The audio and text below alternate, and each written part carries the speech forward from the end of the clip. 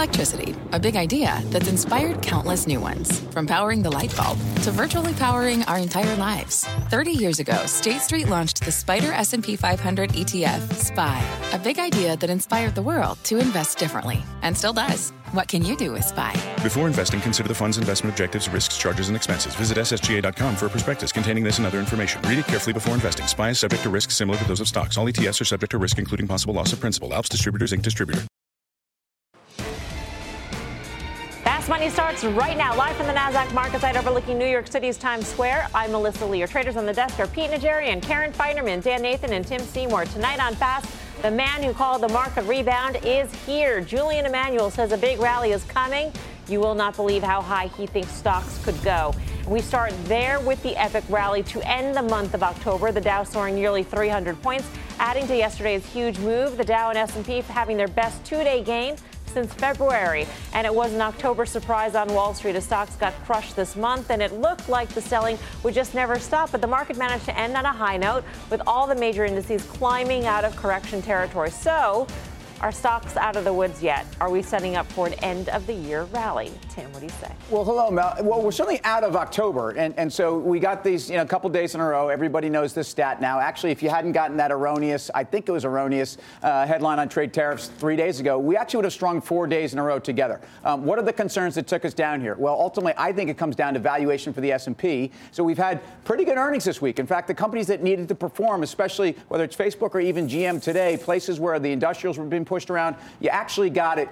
I think the bottom line here is that valuations for the S&P right now, I don't think are extraordinarily cheap. And I think that the dollar, the Fed, trade tariffs, and Angela Merkel are big issues for this market over the next 3 to 6 months. Dan? Yeah, I think the dollar's an important one. I know Tim brought it up earlier today when we were on a call. And, trading the Dixie at 97, we think about rates, 10-year yield back at 3.14. We think about the Fed meeting at November 8th. I think the language there is going to be very important, and no one's expecting an increase right now. I will say that after the markdown in the S&P 500, valuations kind of favorable, right? And you look at a name like Facebook, I know it's a stock that, Hold on. Wow. Well, Dan being constructive. What I'm saying is that, listen, one of the things that I don't like to press lows. We just had a pretty dramatic sell-off in a short period of time. I don't think it was particularly panicky by any means. I think it was panicky in a handful of stocks that we've been talking about. If they all go down together, it's going to take the market down. And that eventually happened. I just want to make one really important point. We bounced off at 2,600 in the S&P 500. If you go back and you look at the last times that we had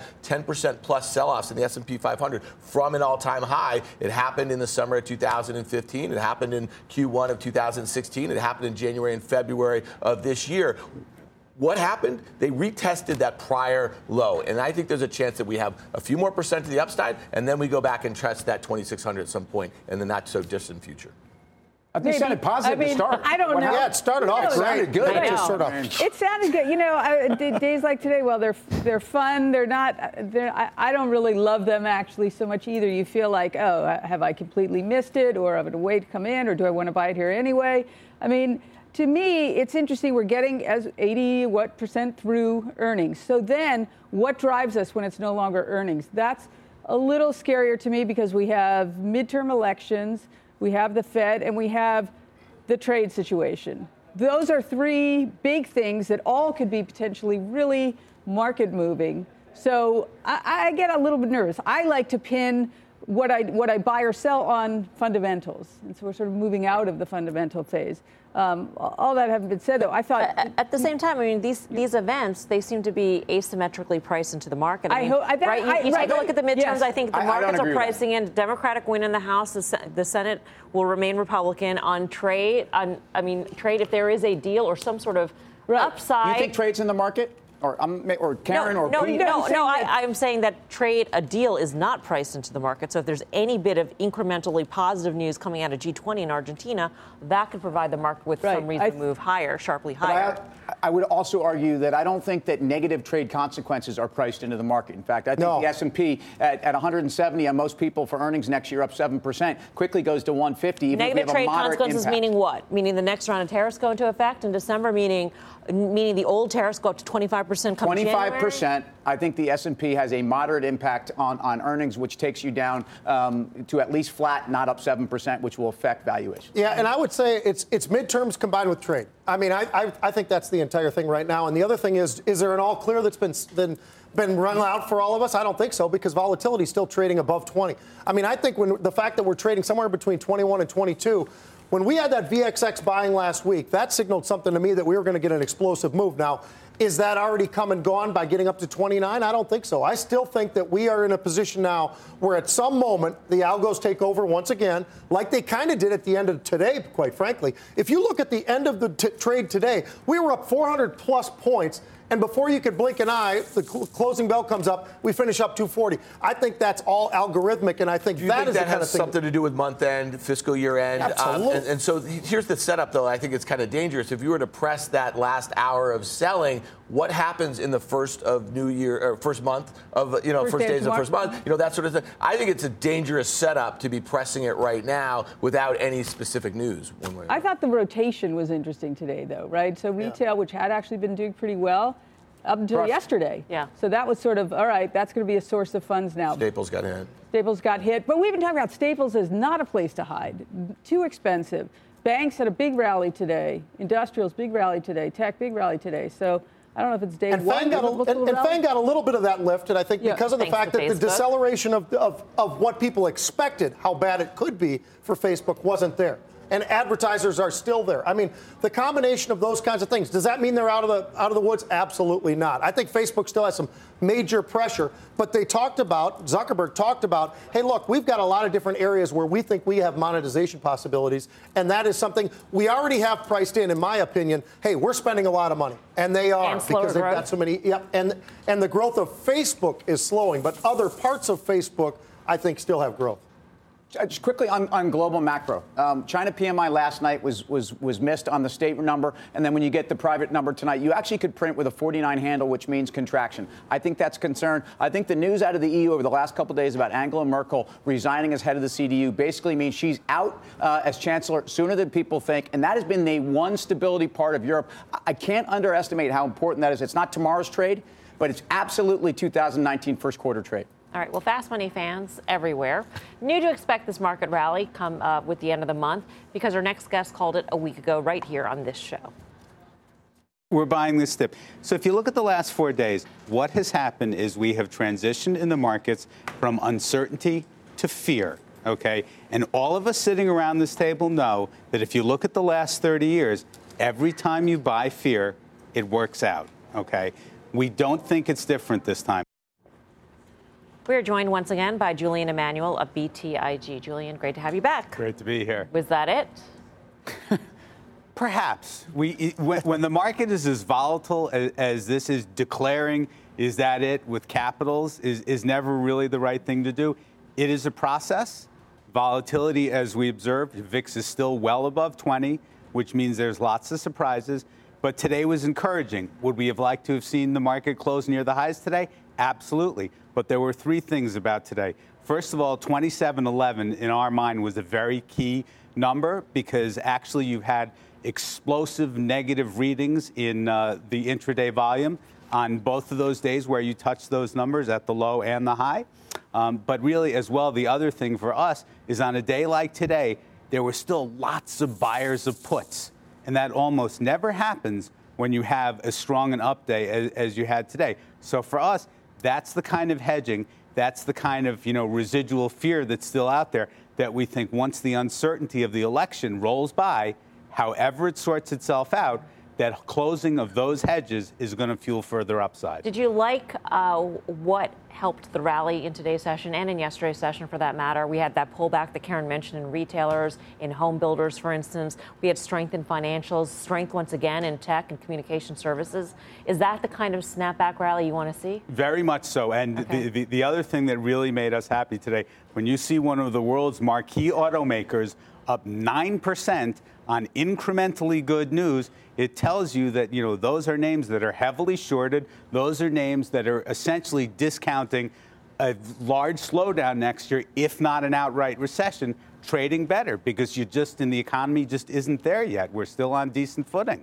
Hey, Well, I was just going to say real quickly, Julian, because you mentioned GM and we talk about housing. I mean, these stocks are still down considerably from their 52-week highs. So what is the thing that would catalyze them? Do you see a reacceleration in growth here in the U.S. or globally that can take these groups that have been laggards back up? Well, we have to go back to the two 800-pound gorillas in the room that are going to be with us probably for months. Number one, trade. You have to have some progress in China. Tim mentioned this before.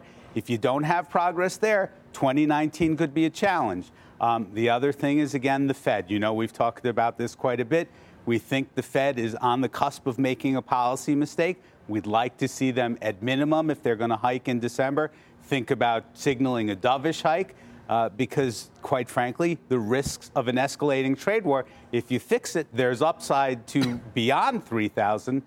If it escalates, 25% tariffs and further acrimony next year, you could trade back down to 2,300 very quickly. That's the kind of risk, it's a very large risk reward. So the Fed hikes rates in December and signals more hikes in 2019 definitively, and you say the market goes down on that. That's likely a negative, yes. Absolutely. But the positive forces in the market right now are enough to bring the S&P 500 to 3,000? We think so. You're painting the Fed in a box then, because you're saying that everything lines up, right, for S&P 3,000, which would be positive, but then you're saying, but the Fed has to be dovish. Or with what leadership, Julian? I guess that's what concerns me, because it seems to me that the technicals have broken down for triple Qs, and certainly for everybody other than Apple. Where's the leadership coming from? It's going to have to come from the more value-oriented sectors and stocks, the industrials, the banks, energy, all of these things that, when we look at it, have worked on the short side this year are really where the profits of short side traders lie. And those things, particularly when you think about energy, at 6% of the way to the S&P, at $65 to the barrel of oil versus an historical weight of 10%, there's lots of room for upside there, particularly when you're going to get Iran sanctions renewed next week. All right. Julian, thank you. Good to see you. Julian Emanuel of BTIG. Pete, what do you think? Well, I actually did for a trade the other day on Monday. I don't know if you saw this, Dan. You might have even put it out on the show. I don't know. But the triple Qs, we saw some huge buying at the very end of the day on Monday. I'm already out of that trade because I don't believe what I'm seeing in front of me because of the volatility of what we're seeing in the markets. I mean, volatility is volatile. I mean, when you see volatility, rally, basically. Well, yeah. I mean, it's not even necessarily faded. I just think you got to trade it because at any moment I could see very easily. I agree with Julian. 3,000? Yeah, maybe under the right circumstances, maybe. But otherwise, there are plenty of headwinds out there that actually could push us down, whether it be the Fed or trade talks or the midterms, all those different things. It's really important to go back to what he said.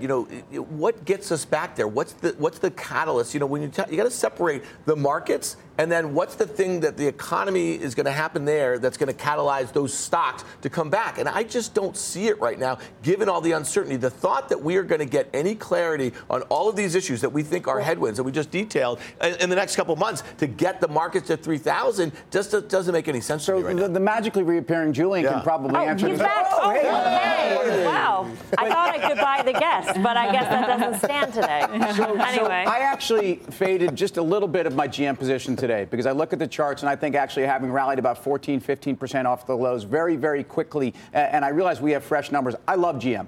I'm being a trader on this one, but GM, banks, industrials rallied early cycle.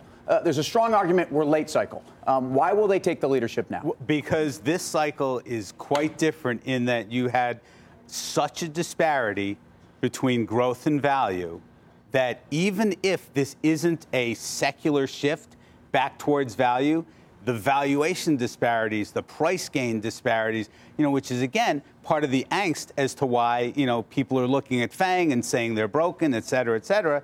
And when you look at a stock like the world's biggest mobile phone maker who's going to report tomorrow, it's only trading at 15, 16, 17 times. That stock's different from the rest of the group. That stock's less sensitive to a Fed who's hiking. So it doesn't necessarily have to be in an environment where correlations are lower. It doesn't have to be all tech. Yeah, but it's not less sensitive to slower global growth, and it's not less sensitive to a brewing trade war, because ultimately Apple's going to be the last battle fought in a trade war, and ultimately we will see some considerable damage done to their supply chain and possibly tariffs for their phones coming back in here. It's a very fair point, and when you look at the last several weeks' action in the market, my suspicion is that Washington is getting that message.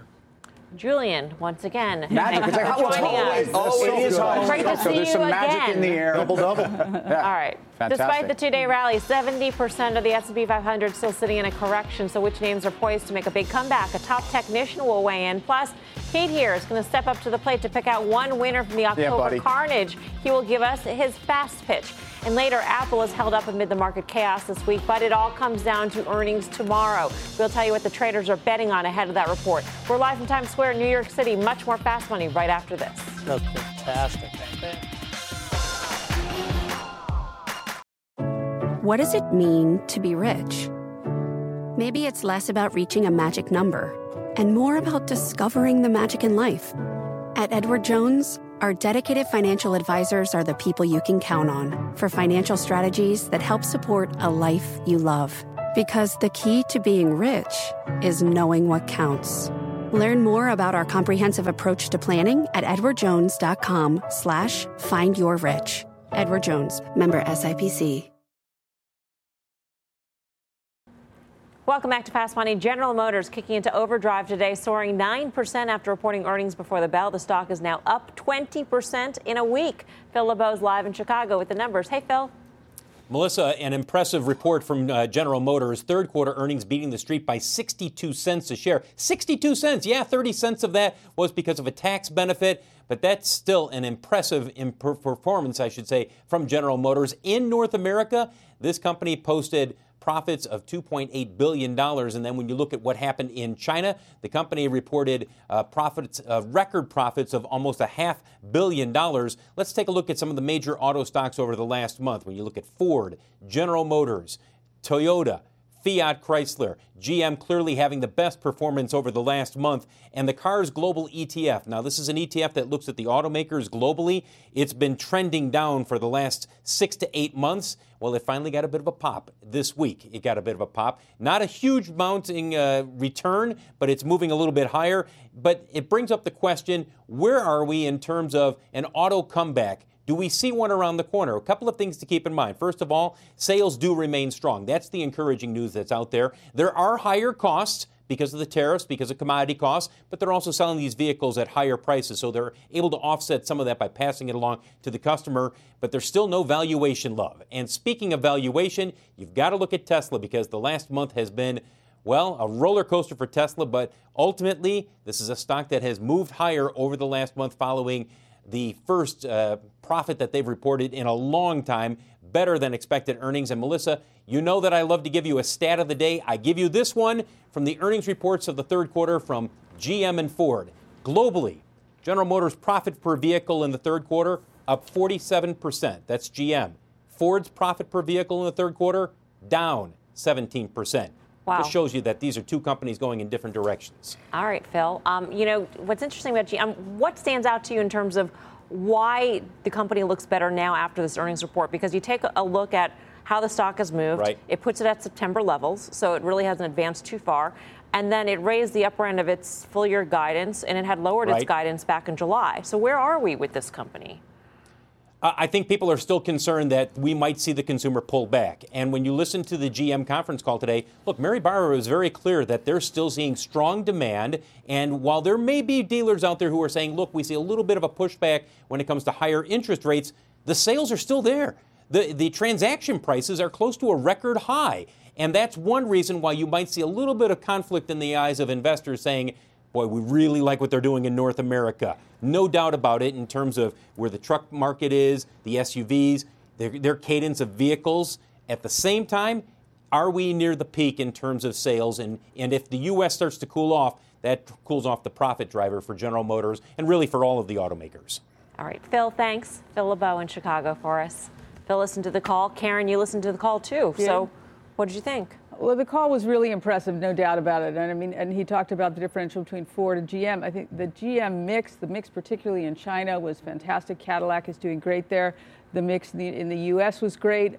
I mean, they're, hitting GM on all cylinders. GM great, Financial, which is now dividending money up to the parent, and they expect they will continue to do so. It was most interesting to me that in an environment where company after company has tried to be a little bit cautious because of trade, China or who knows what else, how it's going to shake out, rather, they were comfortable enough to not only, be optimistic, but maybe even to say maybe there's even upside ahead of beyond that. That was really impressive to me. Bold or stupid? I don't think this management is stupid. No, I don't. I think they have a sense of where their business is. And it's that good. And it's that good. Could that change? Of course it could change. But, it's every time it's up a huge day like this, it always gives some back. But I don't want to trade around it. I just think at this level, it's good to own. You own it too. Yeah, so you hear me talking about this. The quality management teams deserve a quality multiple. I think this management team deserves a premium. And I think Mary Barra, since she came in, really has streamlined this business. They have 3 distinct profit centers that are crushing it right now. North America is even more impressive because they're only partway through this pickup release cycle, which means there's probably more follow-on room. At $6, which they reiterated for 2018, you guys can easily do the math right now. It's 6 times. And they're paying you 4.5% to be there. Every time they've reported over the last 2 years, they've reaffirmed numbers that they gave you despite the market skepticism. So why did I sell a little bit today? Because I think after a 20% move and a move up to this 36.50 level, I think I can buy that 25% back. And frankly, the way this stock is traded, I think I will. Would you ever find a reason to add if it doesn't pull back? I mean, that's one thing, because I continue to hold it. I think you hold it, you're holding it, but you actually trim some today. I didn't trim some. I would rather have today sold some calls against the position right now rather than taking off some of the stock, because it is so cheap. And they talk about strong demand, and they talked about the profits they're making, not just here, but internationally. I think that combination, I know we've heard it time and time again, but it sure seems to me like they're delivering now, and that's great. By the way. Well, it's funny. You remember last week I freaked out on you? Remind me, which day was that? But here's the thing. I suspected that people were waiting like Tim to get out of this thing. And I actually was hoping that this thing would go back and retrace closer towards 30, be a sort of dogs in the Dow into 2019. And let me tell you why. This year started out, a lot of analysts were very bullish on the autonomous story. They were saying that this could be a $30 billion business for GM. GM bought Cruise Automation last year. They invested in Lyft. So ride hailing. They're kind of positioning themselves to be in the future of automotive. But I want to buy that story into 2019 when Uber's getting ready to go public, when Lyft's getting ready to go public. I think this stock It's not in the story, though. But can I finish? Sorry. You're freaking out on me here, brother. And I'm just saying, I think that you want to buy this story down and out where that's not being valued for anything, because I think that could be a great 2019 story for GM. I think that's not getting a lot of value. They've had 2 deals this year to give a valuation to Cruise. The last one being at $12.5 billion. I don't think it's in it. All right. For more on GM and the auto space, you can go to CNBC.com. I'm Melissa Lee. You're watching Fast Money on CNBC, First in Business Worldwide. Here's what else is coming up tonight. I'm freaking out, man. That's what investors are saying ahead of Apple's earnings report. But don't freak out. We'll tell you exactly what to expect. Plus, Pete Najarian is stepping up to the plate to pitch one name that's been hammered in the October meltdown. He'll tell us what it is and why he thinks it's heading for a major rebound. Much more Fast Money right after this. People today can spend half their lives over 50. So it's good to be financially ready for what's important to you as you get older, like a family vacation. Or starting your dream business. Welcome to Connie's Coffee. How may I help you? AARP's trusted financial tools can help you plan for whatever your future holds. That's why the younger you are, the more you need AARP. Start planning today at aarp.org/moneytools. This podcast is supported by FedEx. Dear small and medium businesses, no one wants happy customers more than you do. That's why FedEx offers you picture proof of delivery, packageless and paperless returns, as well as weekend home delivery to 98% of the U.S. on Saturday and 50% on Sunday. See the FedEx service guide for delivery information. FedEx Ground service is also faster to more locations than UPS Ground. See what FedEx can do for your business. Absolutely, positively FedEx. Welcome back to Fast Money. Despite today's big rally, October has been a rough month for the markets, with 70% of the S&P 500 now in correction. Bob Pisani is live at the New York Stock Exchange. Hey, Bob. At least we got out of October alive. You know, we had a terrific rally. It lifted the Dow 1,000 points from Monday's lows, but it couldn't obscure the fact that it was one of the ugliest months in years. The S&P was down almost 7%, its worst month since September 2011. Now, there were several themes. Number one, most importantly, a slowdown in global growth concerns in Europe and China. On top of tariff issues, that was number one. It badly damaged the big energy, industrial, and material names you see here, all down double digits for the month.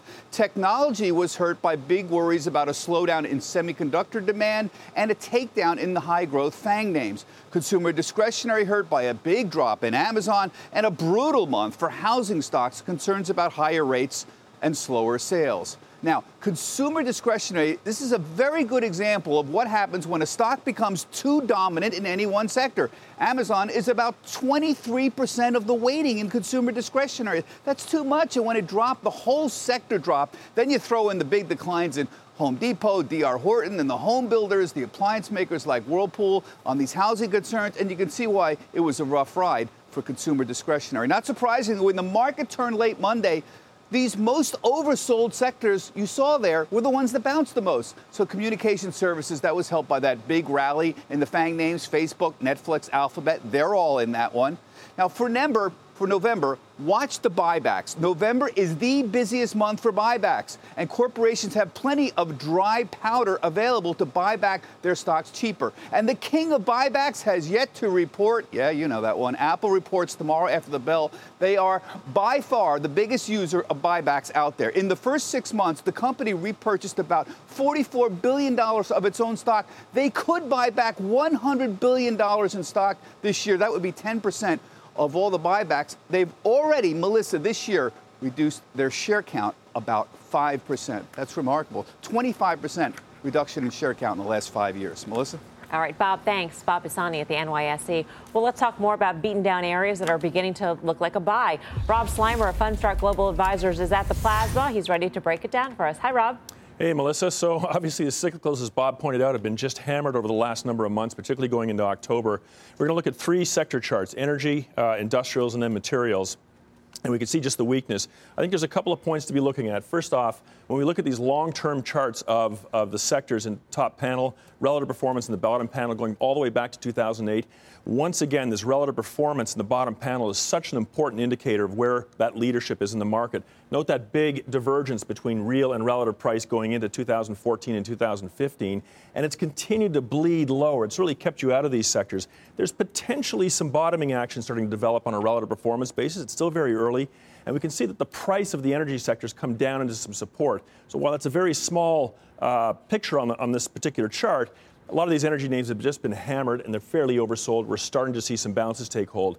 Now, when we look at the materials sector, we have a similar sort of profile, right? That relative performance diverging meaningfully from absolute price and really weak going into the last couple of months, breaking down through this big trading range that we had all the way through 2018 with the absolute price, the real price of the index, back to that 200 week. And that tends to be a pretty long-term support level.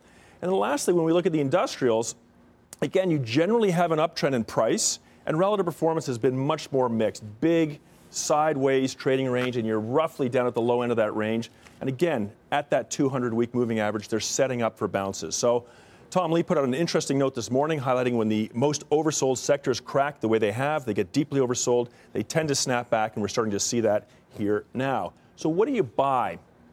I still like charts that are in better technical profiles.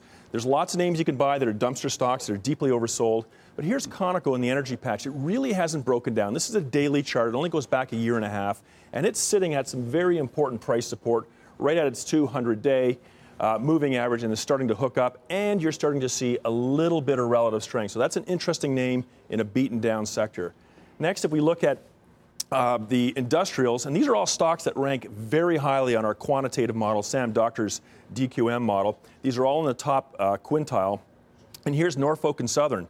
So again, you can dumpster dive, but here's a stock that's corrected back into a lot of support, right to the 200-day, and that relative strength is starting to hook up as well. So good-looking charts, still in uptrends, bouncing off the 200-day, relative strength's improving. I think those are healthy names to be looking at within these beaten down sectors. And lastly, while this is a weaker name, and this is a weekly chart going much farther back to 2014, Air Products, again, highly ranked on our quantitative model run by Sam Doctor, off the 200-week moving average, the 4-year moving average, and you're starting to see very early signs of a positive divergence. So those are 3 names. If you're looking to be buying in the cyclical area, those are the names I'd be looking at. All right, Rob, why don't you come on over? Stephanie will bring the chair in. Nice. Thanks, Stephanie. Way to go, Stephanie. So in terms of seeing these sectors as due for some sort of a bounce, the sectors seem to paint a picture of a strong economy or strengthening economy. On the bounce. Saying that these sectors are going to bounce, materials, energy, and industrials. Well, they're certainly in longer-term downtrends. I think we want to be, I want to separate, at least technically, the difference between stocks and sectors in downtrends, deeply oversold and staging oversold recovery rallies, which I think could last right into year-end, possibly into the first quarter, seasonally strong periods of time. So very depressed, almost like a beach ball being pressed down, and they pop back up. But I'm not convinced there's sustained leadership in 2019. I'm still concerned technically on the whole market cycle that began in 2016 is fraying. You're starting to see lower highs. You're seeing trend breaks develop across emerging markets, IFA, cyclical sectors like financials and industrials. So a tremendous trade, but unlikely sustained leadership from a technical standpoint. So really interesting because you just threw a bunch of stuff in there. Look at the XLI. And so Mel's question really was like the picture you're painting is that if those sectors are going to rally, that would suspect that the economy is improving because those sectors would benefit. Look at the XLI. It just broke that 2-year uptrend it's been. It made a massive double top from earlier this year to just recently. It's down in a straight line 20%. What do you expect out of a group like that is really important as an input to a lot of people trying to figure out what's going on in our economy? Well, it's a great question. So when you look at most of the cyclicals, right, banks, industrials, materials, all of these have broken those 2-year uptrends, 2 to 3-year uptrends. And again, if the cycle bottomed in 16, 2.5 years into what I think is a normal 4-year cycle, we're looking for a major low in 2020. 2019 is probably rough, but you do get these counter trend moves. And I think that so many of these names have just been hammered certainly over the last couple of months, but many of them started to peak back in the beginning of 18. Those trend breaks tell you there's a bigger problem, in my opinion, from a technical standpoint. So you picked Air Products. Was it anything specific to them, or was just the chart that compelling to you? So it was a very different chart from the other 2 that I picked. The other 2 were still in rising uptrends. The 200 days still rising. They came right back down and started to bounce. Air Products screens very well from a quantitative standpoint on our Sam Doctor screen, which I think is a good screen to filter out the best from the worst, fundamentally. And then from a technical standpoint, it's right at that 200-week. And I often find that 200-week moving average is a very good long-term support level. And you're starting to see some relative performance divergence. In other words, price has gone to a new price low, relative performance has not. So that always grabs my attention. Who's the Sam Doctor you keep mentioning over at Fundstrat? Well, Sam is our quant data scientist. You mentioned like 4 times. The doctor's in. Incredibly Is that bright his guy. actual name, or is he? It absolutely is, and right. incredibly bright. Helps me out all the time, and he's got this terrific model that we've been looking at that tracks very well. And it's a great screen. The Quintile 1 stocks continually outperform, not every month, but most months. Quintile 5s are where all the disasters are. You just want to avoid them. All right, go Sam Doctor. The doctor. Rob, thank you. Rob Slimer of Fundstrat. Doctor. Still ahead, we've got much more on a wild month for the markets, plus our own pit boss, Pete here. Has one beaten down name he says is about to make a major comeback. His fast pitch is coming up. Plus, Apple soaring ahead of its earnings report tomorrow, and traders are betting the stock could be on its way back to new highs. We'll tell you what to expect when Fast Money returns.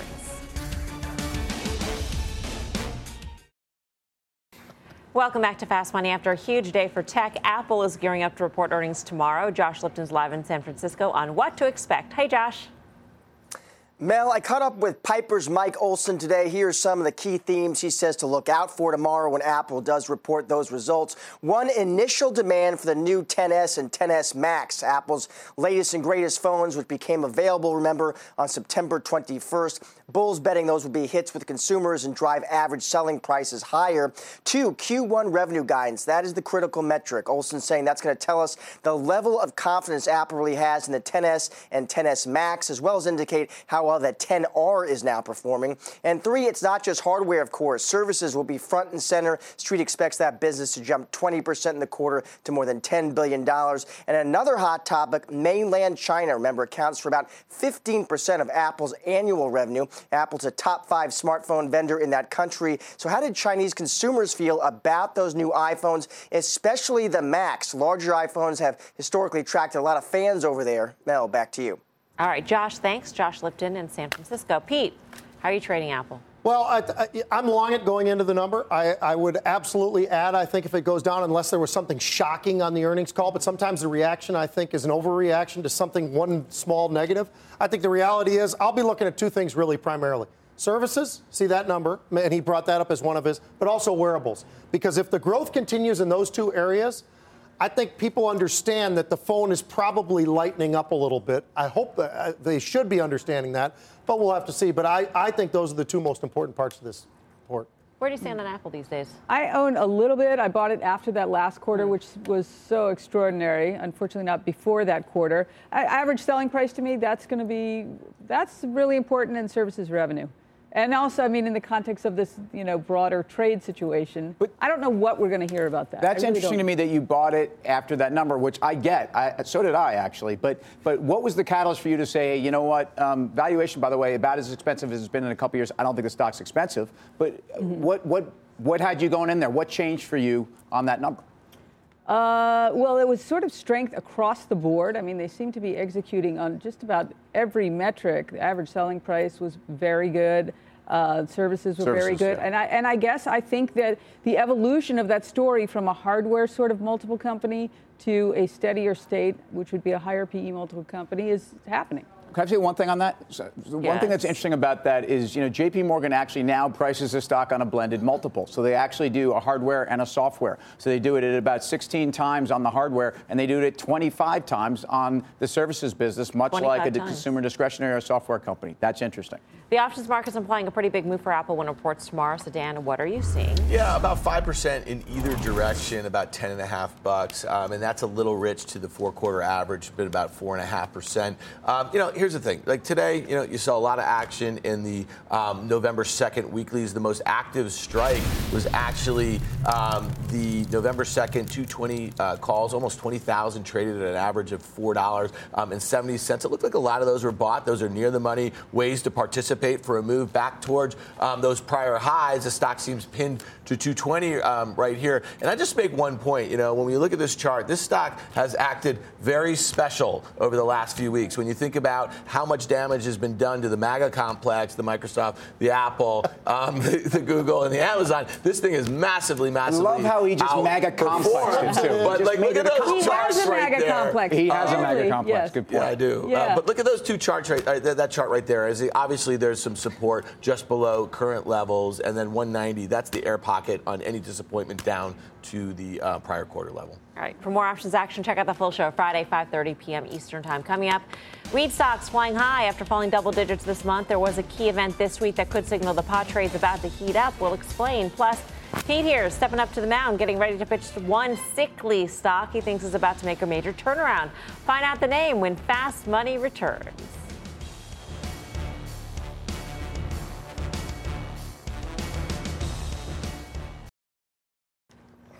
Welcome back to Fast Money. Stocks rallying today after what has been a brutal October for the markets. The S&P 500 posting its worst month since 2011. It is now down 8% from its all-time high. Nearly 3/4 of stocks in the index are in correction or worse. But Pete here sifted through the wreckage, and he's got one beaten down name he says could make a comeback. Pete, what's your pitch? Well, and this is an entire sector that's been beaten up, and I'm going towards biotech. My name for tonight is Celgene, and here's why. When you look at this company and you start with the CEO, this is a CEO who's been in the world of pharmaceuticals as well as biotech for over 30 plus years. You gotta love that kind of experience. Also, he's a gambler. He's a guy who's very aggressive. Made the largest acquisition for Celgene just this past year in Juno Therapeutics. So I think that sets up for something very good going into the future. But for now, take a look at just how attractive it is from a valuation perspective. We're talking single digits PE. This is a company that buys back their own shares. They've got great cash flows. I think fundamentally it's in the right spot, but they've got to prove to everybody they've got growth. Well, just a few days ago when they reported, you take a look at the earnings growth, found that 20% area. We look at the revenue, about 18% growth. So they do have growth. When you start looking through this company, you get very, very impressed. And by the way, they've got an incredible lead drug that continues to grow. But on top of that, there are 5 different names in the pipeline right now that I think potentially are blockbusters. So when you look at all of this together, it's been oversold. I think this creates an opportunity. Hey, Pete, I tend to agree, and I think it's representative of biotech overall. But I worry that guidance for 2018 wasn't strong enough for a company that's been disappointing for 6 months. Rev limited, generics. What do you expect is going to be the tide turner here? Well, I think one of the things, Tim, was one of the things they did talk about when they did give that guidance, though. I mean, we're talking about a company that their continued growth is, I think, very impressive. I think that somehow it got discounted, and everybody was very angry. One of the things that they did miss on was they talked about some of their revenue, and they missed by like $100 million, I think, at the very most. That's really not that big when you're talking about $15 billion in terms of revenue projections. So keep an eye on this name. I think it's way too cheap. No more questions. Time to vote. Are you buying Pete's pitch on Celgene? Karen, what do you say? Yes, I am. Oh. It's probably hard to tell, but that is Pete. I'm not that, I am. You had me at attractive valuation. Dan. Listen, I'm also buying it. And if you've been buying Pete's picks over the last month, you couldn't afford a pumpkin. But I think he's going to turn it around right now. So go get him, big guy. That's interesting because I actually drew Pete as a pumpkin, and I actually called it a buy because I think ultimately not only is the valuation there, but I think the expectations now for this company are nowhere. Bar is low. Clean sweep here on the desk, but are Nice you job, at home Pumpkin. buying Pete's pitch for Celgene? You can vote in our Twitter poll at CNBC Fast Money right now. We'll have the results later in the show. Plus, let's get a check on our Kramer cam as we head to break. And tonight, Jim is sounding off on FANG and talking about why he regrets creating the acronym in the first place. No. Oh. Maybe he wishes he created MAGA. Doubt it. You can catch it all at the top of the hour on MAD. Much more fast straight ahead.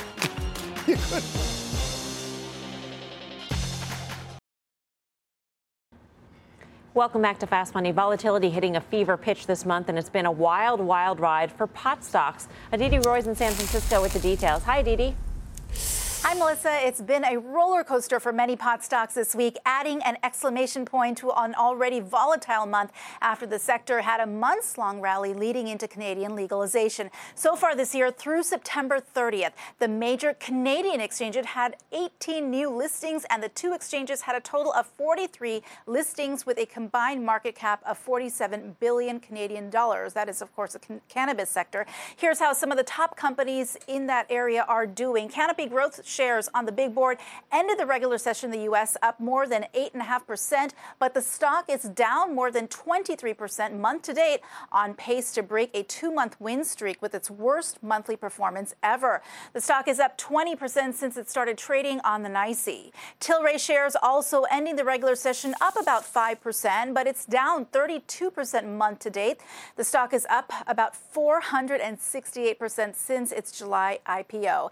And Aurora shares rising 11% in the regular session, but the stock is down 29% on pace for its second worst month ever. It is down 21% since it went public on the NYSE last week. It's also been a wild ride for Curaleaf, which just went public in Canada on Monday. Shares, which were initially offered at 11.45 Canadian dollars, took a nosedive after the company went public on Monday. They have rebounded since. The stock ended today's regular session up just short of 10%. Meantime, GMP Securities put out a note on the company earlier this week saying with its multi-state platform and production base, Curaleaf has, quote, emerged as the new industry leader among public U.S. cannabis companies. Melissa, back to you. All right, Aditi. Thank you so much, Aditi Roy in San Francisco. For more, let's welcome the chairman of Curaleaf, Boris Jordan. Boris, welcome to the show. So you're a vertically integrated cannabis operator here in the United States that listed in Canada. So that effectively means that you do everything from grow to distribute? That's right. We in every state, because of national federal regulations, we have to both grow it, we have to manufacture it, we sell it, we can't interstate traffic. It has to stay in the state. So it's a silo words, yeah. in every single state. It's mandated by both federal and by state laws. If there were federal legislation legalizing cannabis, what kind of switch would be flipped for your business? I think it would, it depends on what kind of legalization you have. There's 2 legalization laws on the docket now. One is called the States Act, It's the Warren Gardner Act. That one really, what that does is it keeps the state structure in place. It doesn't reschedule cannabis from Schedule 1, but it allows federal banking, federal markets. It gets rid of the 280E tax structure, but allows this. It's a federal law that allows the states to make their own determination on cannabis. The other one is full rescheduling. I think we're just not there yet. I mean, I just don't believe the Trump administration at this point in time is prepared for full rescheduling. For the first scenario, then, for the states, what kind of switch would be flipped if that were to come to fruition? I think that would the main thing would be it would allow companies like ours to raise money in the U.S. and U.S. capital markets. I mean, the biggest travesty is that we're a $4 billion company that had to go to Canada to raise $400 million. We couldn't do it in our own market. Whereas the Canadians can not only raise money in their own market, but they can come here. And you really have to differentiate between the two. And that's the one thing I think people don't recognize. I was just listening to the report. I mean, Canada is a market of 36 million people. We're a market of 320 million people. So the volatility that's happened in the last few days, to be honest, should have happened because Canadian stocks were overvalued for the market size that they're in, right? I mean, there's no justification, in my opinion, for the types of valuations we've seen in these Canadian stocks, and it's because they've had little small floats and a huge amount of demand, whereas the U.S. companies are much better valued from a earnings perspective. I mean, the difference is U.S. companies are all making money, and U.S. companies are growing at 100 to 300% a year, whereas the Canadian companies aren't even generating any real revenue. But shouldn't there be a discount to the valuation for a U.S. company if you don't have cannabis federally legal? I mean, you're operating with handcuffs on versus the Canadian companies, which have full legalization on the recreational as well as the medicinal use. So you would think that, but in fact, it's absolutely the opposite. So the problem with the Canadian market is that the Canadian market is the sales points are controlled by the government, and the government wasn't ready for the launch on October 17th, and so the stores all ran out of product, and the government doesn't have enough stores open to service the public. Whereas in the United States, all the companies control their own distribution. Right. And so that's why we have much more different revenue profile than the Canadians do. Boris, great to speak with you. Thank you, Boris Jordan. Where are the valuations now? Look, this company trades significantly cheaper to the mega caps in Canada, mega cap being a relative term. And bottom line, the U.S. deserves a premium, frankly. It's the biggest market. There's the highest concentration, the highest density. And what's interesting about Curaleaf is these guys, we talk about store openings for Starbucks in China. This is an emerging market. It's a new asset class. These guys are opening stores in multiple states right now. And that leadership advantage, I think, is one of the reasons why they probably deserve that valuation premium. Up next, final trades.